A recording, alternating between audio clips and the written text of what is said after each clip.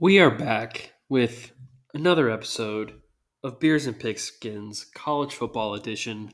It is a beautiful day here in Texas. The weather finally is cooling off in the 70s and 80s with some rain. Thought it would never come. And we are getting ready to go into week number 3 of the college football season after a fun weekend wrap up we had with some exciting action. We're just going to kind of get straight into it here, Jacob. How are we feeling today? Yeah, well, to be honest, with all of you out there, we just spent about 2 hours working on IT issues, and well, you've got a Dumb and Dumber situation over here It is because rough. we had it good for 2 weeks. We're trying to make the audio even better, and well, it's kind of one of those if it ain't broke, don't fix it. And we really broke it. And this is the best we could come up with for this week. We actually have 2 microphones here. We're back to one. We don't really know why, but we're rolling with it. But ready to talk about some college football.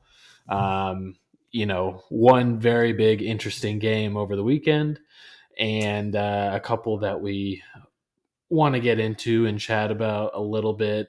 Kind of still a light week, not too many interesting matchups going on, but it's college football week 3 nonetheless. Ready to get into it and ready to talk about it. And I think we want to start out with, probably the most surprising game of the weekend, which was, the Longhorns stepping in and going into Tuscaloosa and actually pulling off what I think a decent amount of people thought that they were going to do. I'll say it for the both of us. We were both very wrong. We thought Alabama would take care of business, but they did not. Yeah, no, it was. I actually didn't get to sit down and watch the game a whole lot. I was at a baseball game, but I was keeping up with the score whilst at said baseball game. And at halftime, I was like, what in the world is going on? It was 13-6. Bama wasn't putting up any kind of points, which first quarter, sure, I figured they might be a little slow out the gate.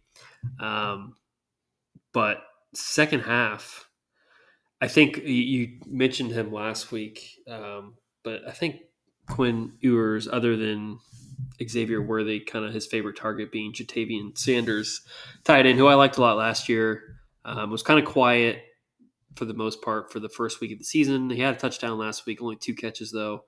Kind of broke out in this game. It looks like 6 catches, 114 yards, or 5 catches, 114 yards, excuse me. But yeah, typically, this defense is either super good for Alabama and the offense is able to kind of trudge their way down the field, or the offense is better than normal and the defense is good enough. But they just seemed outmatched across the field. And I don't know if the energy was low or what it was, or they're making Milroe not play to his suit, trying to stand in the pocket a little bit more. But this was closer on the scoreboard, I think, than it actually was in reality. Yeah, you could definitely say that. I did watch most of this game. And a couple things I noticed. Yes, I feel like there was the potential for it to be even a bigger win than it was. Texas just didn't finish off a couple drives. However, I will say that, one thing I kind of wanted to touch on was Alabama's offensive line for the most part of the game got manhandled.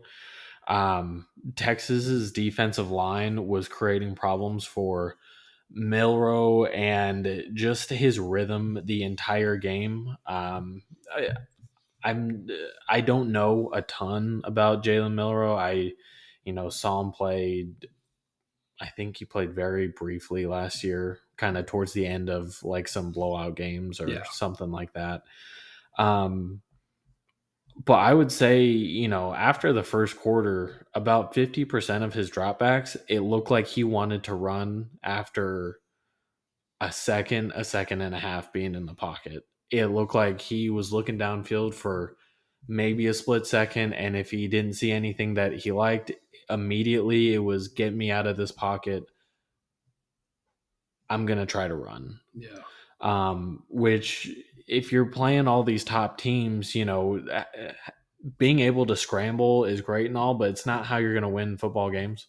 Don't get me wrong. The dude's, he has an arm for sure. We saw it on that one touchdown pass. It was like 50 yards in the air or something like that. Put it right on there.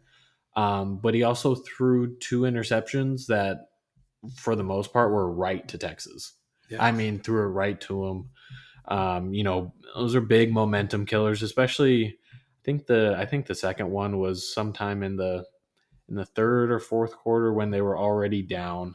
And when you're trying to come back, you want to talk about momentum killers. You score a touchdown, you get a stop, and then you go back out there and you just throw a ball straight to the defense. It kind of really killed everything. It seemed like the whole game they would get a little bit of something going and then just couldn't capitalize. And Texas they kept their offense on the field. I think they got the ball with like 7 minutes left in the fourth quarter. Alabama never got it back. It was like anywhere in between 5 or 7 minutes left in the game. Alabama just didn't get the ball back. That's the way it should be. And I feel like generally, Alabama can go out there especially with their front, and just kind of dominate and get the ball back for their offense. Couldn't do it. And this was just not the same Nick Saban team that we're used to seeing. I'm very much not sold on Jalen Milroe. The offense just looked very uncoordinated. The passes that they did complete he was scrambling, and I know from what you have said, he's a little bit better when he's out of the pocket and kind of making things happen, but it seemed very just kind of on the fly, just not really put together. And I feel like Alabama's gonna have to get a lot better if they want to really compete for the SEC. It's not that they can't win it now, but they're gonna have to do a whole lot. As for Texas, they look great, but they beat a number 3 Alabama team where it's second week of the season. They're not a cemented number 3 team. We'll have to see how Alabama plays to kind of compare how good of a win that truly is. But regardless, they went into Tuscaloosa and they beat a top 5 Alabama team. So hats off to them. Yeah, I'll say, wrapping that up, it definitely, shook up. Obviously, the rankings right now don't necessarily matter as much because the first real important thing was when the CFP releases their first top 4. But for the first time, I think it's since like 2017 or so, for technically, I think the top 5 places for the first time since 2017 represent all 5 Power 5 conferences with Georgia, Michigan, Florida State, Texas, and USC. So I think that's, whether Alabama's weaker this year, I think it's kind of cool to see better competition for sure. all around. I will say I think opens the door open more in the SEC, which would be nice. Obviously, Texas A&M losing to Miami too was kind of a big blow there for them, and be interesting to see kind of how the West in the SEC ends up shaping up. Obviously, everyone now, LSU 1 loss, Alabama 1 loss, A&M 1 loss. Ole Miss is still sitting there 2-0. So it's going to be interesting there. But overall, I'm pretty happy with the, I guess, competition across the board in all conferences, and people are talking their trash in the SEC, which is kind of funny to see. Yeah. On a complete side note to a very quick point that you made me feel good to see A&M already go down in week 2. It really, it warmed my heart. It was to kind of stop that talk already. The talk was they finally have an offense. They're going to go out there and then they're going to beat Miami and then they're going to be 2-0 and the train's going to start going. And it was already that flame was already stifled. Yeah, no, I think We got to take care of that pretty quickly. it was not personally. I enjoyed it.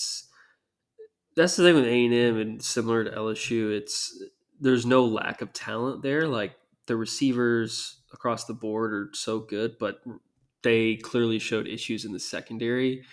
And whereas a couple of years ago, A&M's they're very focused on the front seven of their defense is typically pretty strong, um, but their secondary is weak, and if that offense stifles at all and can't put up points with the opposing team, which kind of they ran into and making a few mistakes, then they're going to find themselves down and they're playing catch up. And when you start doubling Evan Stewart, doubling what's that other guy that got there? Can't think of his name right now. But obviously Muhammad Moose and the other kid, the new kid who's good. But anyway, lots of fun stuff. This upcoming week, not as many top ranked matches, but there is a lot of conference play starting for teams. So we're not going to focus on too many games. I think we're going to touch on here real quick on the Washington game against the Michigan State Spartans, which is a non-conference game. But nonetheless, I think kind of picking up on our Michael Penix, or I should say Jacob's Michael Penix Heisman pick for the year and my latching on after the fact. But once again, had a fantastic week last week. I think they're a 16-point favorite right now. Michigan State, I'll be honest, I haven't really watched a whole lot of them play, if any at all. I have seen that they've been large dogs so far, I think, in a game. Are they 2-0? I don't know. They are 2-0. They are? Okay, I'm just speaking nonsense. Played Richmond last week, which, The Richmond Spiders? Definitely more of a March Madness kind of team than they are football. But you know what? They've gone out and they've played some pretty good football. With news coming out about Mel Tucker, we won't really touch a whole lot on that. I don't know how much it's gonna impact the team. But yeah, there's a whole lot to unpack there. Not really gonna go into that. We'll just sidestep that whole thing. We're gonna for now. But as far as the football goes, they have played some pretty solid football. They've taken care of business when they needed to. And so I applaud them for that. Central Michigan wasn't really that much of a test. Neither was Richmond. It looks like Kim, their new starting quarterback, has gotten off to a decent start. But I think, even though it's in Spartan Stadium, which is not an easy place to play, I don't see Michael Penix going in there and having all that many issues. I think he's gonna run out there, and Washington's gonna show him why they're regarded as one of the best offenses in the country, and they're just gonna take care of business. I don't think it's gonna be embarrassing or anything like that. I think Michigan State will put up a decent fight, but the Huskies are ranked number 8 in the country for a reason, and they're going to show why. Yeah, no, I agree. I was just taking a look, and it seems like Michigan State, their running back seems to be pretty decent. He's averaging 6 yards a carry, about just over 110 yards a game so far. So I feel like they're probably going to lean on that. If I'm Michigan State, I'm probably kicking myself that Keon Coleman's gone after seeing what he's done so far this season for Florida State. Dude is real good. Yeah, he's a freak. Real good. So I think, like you said, Washington offense is just like I kind of talked about last week. They're not even Penix is that good, but like his supporting cast is phenomenal. They're very physical receivers. They know how to run routes. They get open. Adunze 6'3". I think McMillan's even bigger than that, maybe 6'4", 6'5". These guys are going to be flying all over the field. I don't think they're going to be able to be stopped by Michigan State. They probably can cover the spread, but Michigan State is still a powerhouse program. They're not going to just keel over probably. I mean, they're going to score some points. Washington, their defense, we talk so much about their offense. Their defense has kind of gotten off to a slow start. They're already averaging, letting up 360 yards allowed a game, and that's against Tulsa and Boise State, which is probably less than you would want to be. That it's more than, more than you would want to be giving up. In your first two kind of non-conference kind of getting the season started games, but um, yeah, it doesn't really change the prediction. So we're going Feeling Huskies all the way. like a 45 Okay. to 24. 45 to 24. Okay, so 17. So you got them covering there. Yeah. Yeah, I'm gonna take the Huskies, and I'm gonna reel it back a little bit. Not much different, but I'm gonna say it's 38 to 21. Is gonna be my. No, I'm gonna change that. Actually, I'm taking that back. Just covering. Changing it again. Okay. It's gonna be 38 to 17. Okay.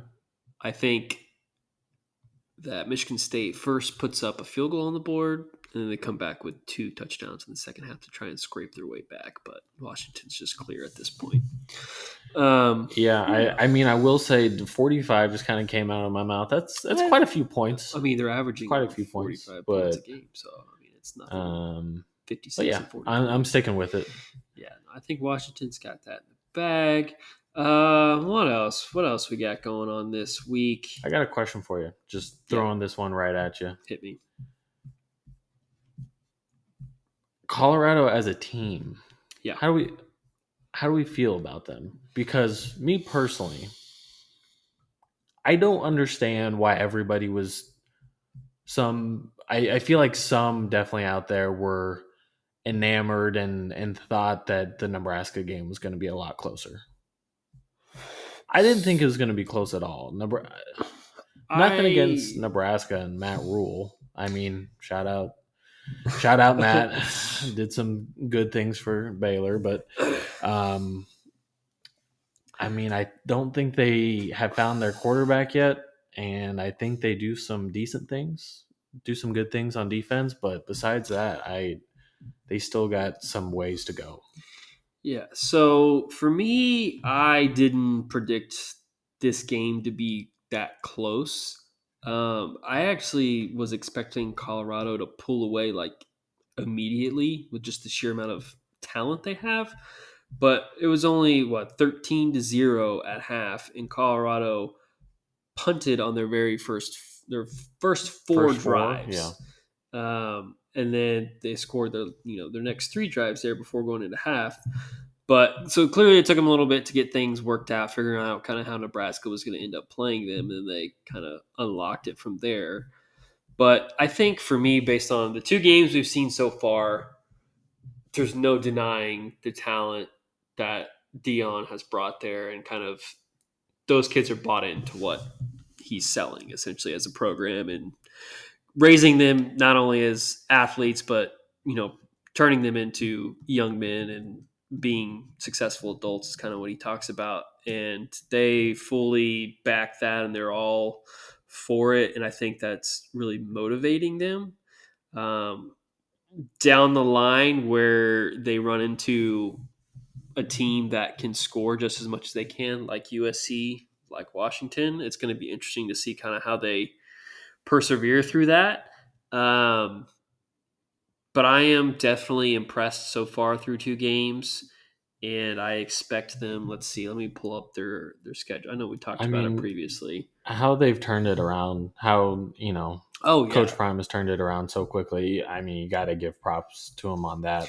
I won't say that like I'm for or against Colorado. Really, they're a neutral team for me. I don't know if I'm completely sold. I think they're 18 in the country right now. Mm-hmm. Bordering on that kind of top 15. And I still think it's still hard to judge exactly how good they are until they play, in Oregon. Yeah. Fringe top 15, fringe top 10. Oregon did struggle a little bit with Tech this week, but it was in Lubbock. It's a tough place to play.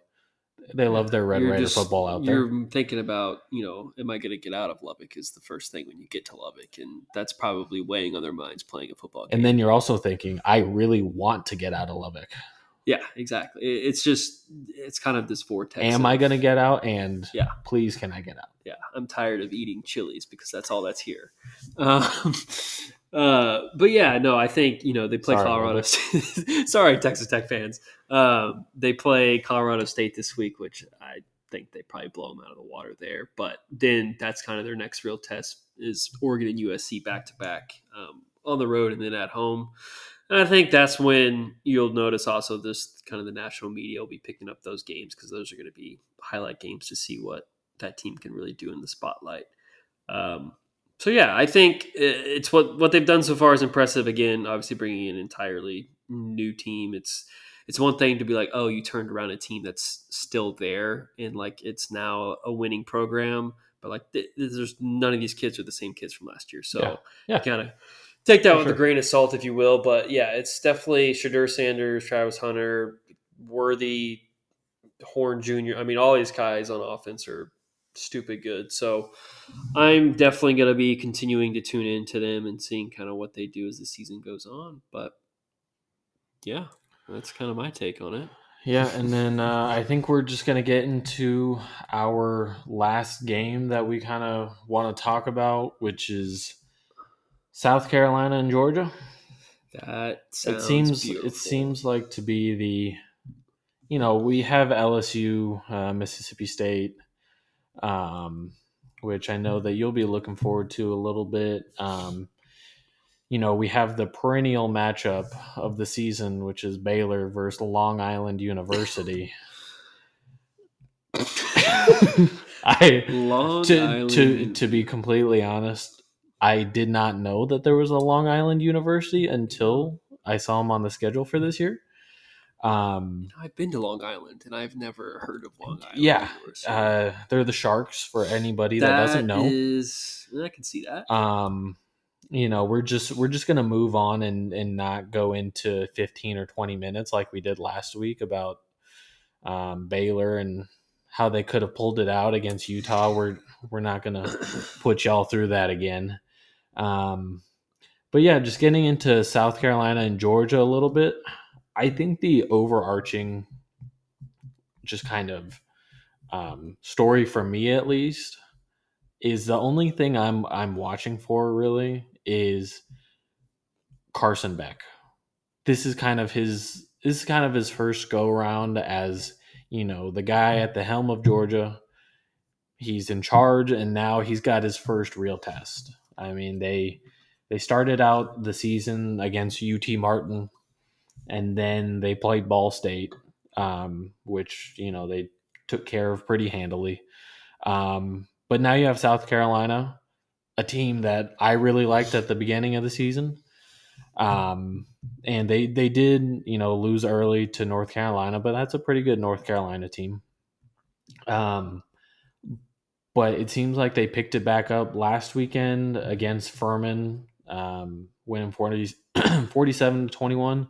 And it'll be interesting to see if the Georgia team of last year is kind of still in this Georgia team of this year. And if they're able to put some points up on the board like they were able to all of last year. And if Carson Beck can at least be kind of that presence, at the very least, that Stetson Bennett was, which is just kind of the not going to blow your socks off really, but can still... The game manager gets it done. Still put up quite a bit of yards and, throw a When couple you're touchdowns. that wide open, it's kind of hard not to with this team. You got Brock Bowers out there. He sure doesn't hurt. My God, he's good. They got some athletes, and they always do. I think this game last year, and I'm kind of more focused on South Carolina in this game. I think Georgia wins it, no problem. But looking to see what Spencer Rattler can do, they got absolutely mollywopped by Georgia last year, 48-7. Rattler threw 2 picks, barely over 100 yards. One thing I just noticed, neither one of these teams has a running back that has at least 100 yards so far. Not in one game, 100 yards total. Georgia leading rusher was 88 yards, and I see that South Carolina's leading rusher is 65 yards. This leads me to believe, Jacob, that this will be a throwing matchup through and through. Both sides of the ball, spread offenses, motion plays, getting receivers open on crossing routes, slinging it around, which I am all for. I'm excited to see that. It comes down to the decisions, the throws that Rattler ends up making. Because too often do I see him throwing a ball into coverage that shouldn't be thrown, or literally just not even seeing a defender in front of him, throwing it very almost, if you watch the Monday Night Football game, very Zach Wilson, where the linebacker literally didn't move the entire play and he just threw it straight to him. Zach, I'm sorry, catching strays. Yeah, you're on catching the college strays. football. We'll get into that on the other one, but sorry, bud. It's for him to be successful at the next level. He really needs to show that he's progressed in this area. And I'll be honest, so far I haven't seen it. And playing in a big game against Georgia is the place to prove it. Last year, you kind of saw that in the Tennessee game when Tennessee, obviously they lost Hendon Hooker. But this is the opportunity for him going forward into potentially being a draft this year. I think this game says everything for him. So I'm going to be watching for him and kind of his draft profile and what to expect in growth terms. But I still think Georgia probably beats him. It might be closer with than, all that being said, yeah, I think it's probably not going to be 30, all that close. Let's see. I think they were like 37-point favorites or something. They're 27. 27. Okay. I got the 7 right. I put it at like a 24 mark. I could see them covering, but maybe just not being all that close. One of those, you get it to within 24 with a touchdown with 2 or 3 minutes left from 31 to make it 24. Yeah, I could see this being like a 41-21 type of game or 41-24 type of game. Yeah, a nice 38-14. Yeah, I think Georgia's just too big and physical, and it is in Athens, so you're on the road. It's loud, going up against some big boys. I don't think Beamer is going to lead the team out there for a victory, which is, is what it is. But yeah, as much as I picked him as my sleeper team, I'm rooting for him. Don't get me wrong, South Carolina, I'm rooting for you. However, I just need to pick y'all in different games. I don't think this is the one. I mean, they let Furman score 21 points. They did let Furman score 21. Like, this is Georgia. This is the back-to-back national champion, so. Kirby Smart's boys. Big old boys. All right, well, that's pretty much going to wrap us up here, folks.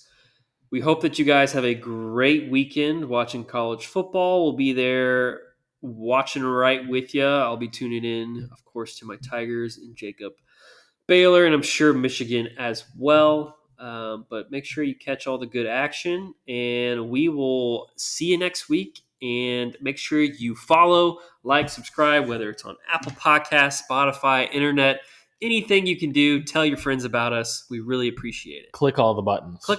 That's all you can do. It doesn't cost you anything. Just click all the buttons.